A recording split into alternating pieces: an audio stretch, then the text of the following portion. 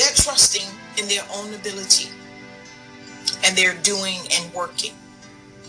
You're trusting in who he is, so you respond to who he is, and he's good. There's none good but God, right?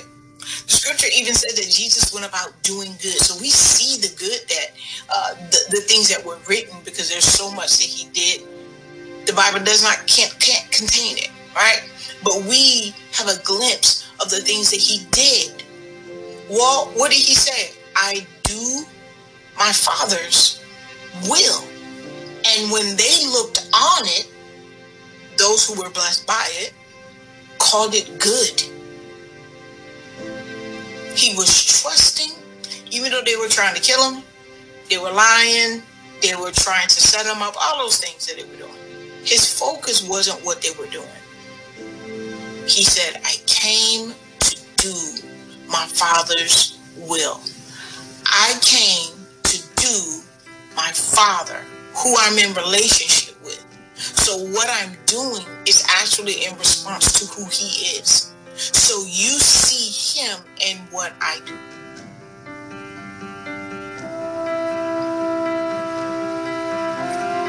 Delight thyself also in the Lord, and he shall give you the desires of your heart. So you don't have to be selfishly ambitious. You don't have to compete with the evildoer. You don't have to compete with the evildoer or the worker of iniquity. He said, if you delight in who I am, and in my will, I will give you what you desire.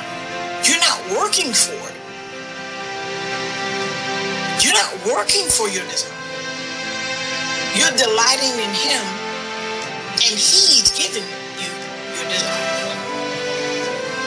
So how, this is one way I see why I can be content in trusting in him and in delighting in his way. Not trying to make my own way. Not competing with those or being afraid that someone who's making their own way is going to get ahead or get something that I feel I'm supposed to have. He said, hey, if you delight in me, I'll give it to you. Commit your way. Commit your way to the Lord. Trust also in him, and he shall bring it to pass. What shall he bring to pass? Your way.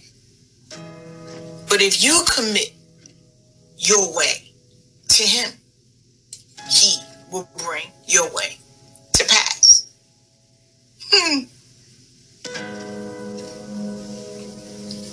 Roll your way upon the Lord, like your care. Like roll it upon him. Actually give it to him to do. You just continue to be. And he shall bring forth thy righteousness, which is the state that you were always intended to be, as the light, and thy judgment as the noonday. Rest in the Lord and wait patiently for him. Again, he says, fret not thyself because of him who prospers in his way. Well, Lord, it looked like they are being deceitful. They're doing this, they're doing that, and that's how they're getting what they want. How do I know?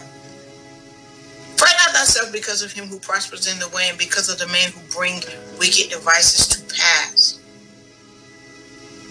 Be silent. Cease from anger and forsake wrath. Fret not thyself in any way to do evil. Come on. We can be provoked. The evil may not be against them. The evil is falling out of delight. The evil is falling out of trust. The evil is now where you were committed your way to the Lord. You take it upon yourself. The evil is taking it back And instead of being a being, you begin to do. That's the evil. I now am walking by sight and not by faith. That's the evil.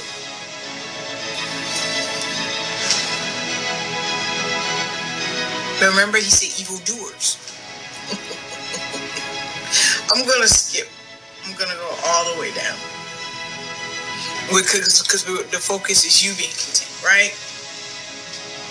In between there, he's talking about the state of the evildoer and, the wicked. At the end, he says, but the salvation of the righteous is of the Lord. He is their strength in time of trouble. He is our strength in time of trouble. The joy of the Lord is my strength. If I remain content in him, I can remain in joy because my only expectation is good. And if I remain in joy, I remain in strength. Not my strength, but his. I can do all things through Christ Jesus, who strengthens me. And the Lord shall help you and deliver you. He shall deliver you from the wicked and save you because you trust. The intent of the wicked, the intent of the evildoer, it can be to frustrate you, to provoke you. It doesn't necessarily have to be towards you. My point is, whatever state you're in, whether it's happening to you or around you, you can be content and not be frustrated by what you see other people doing, because you are being his beloved and you're content with being loved by God.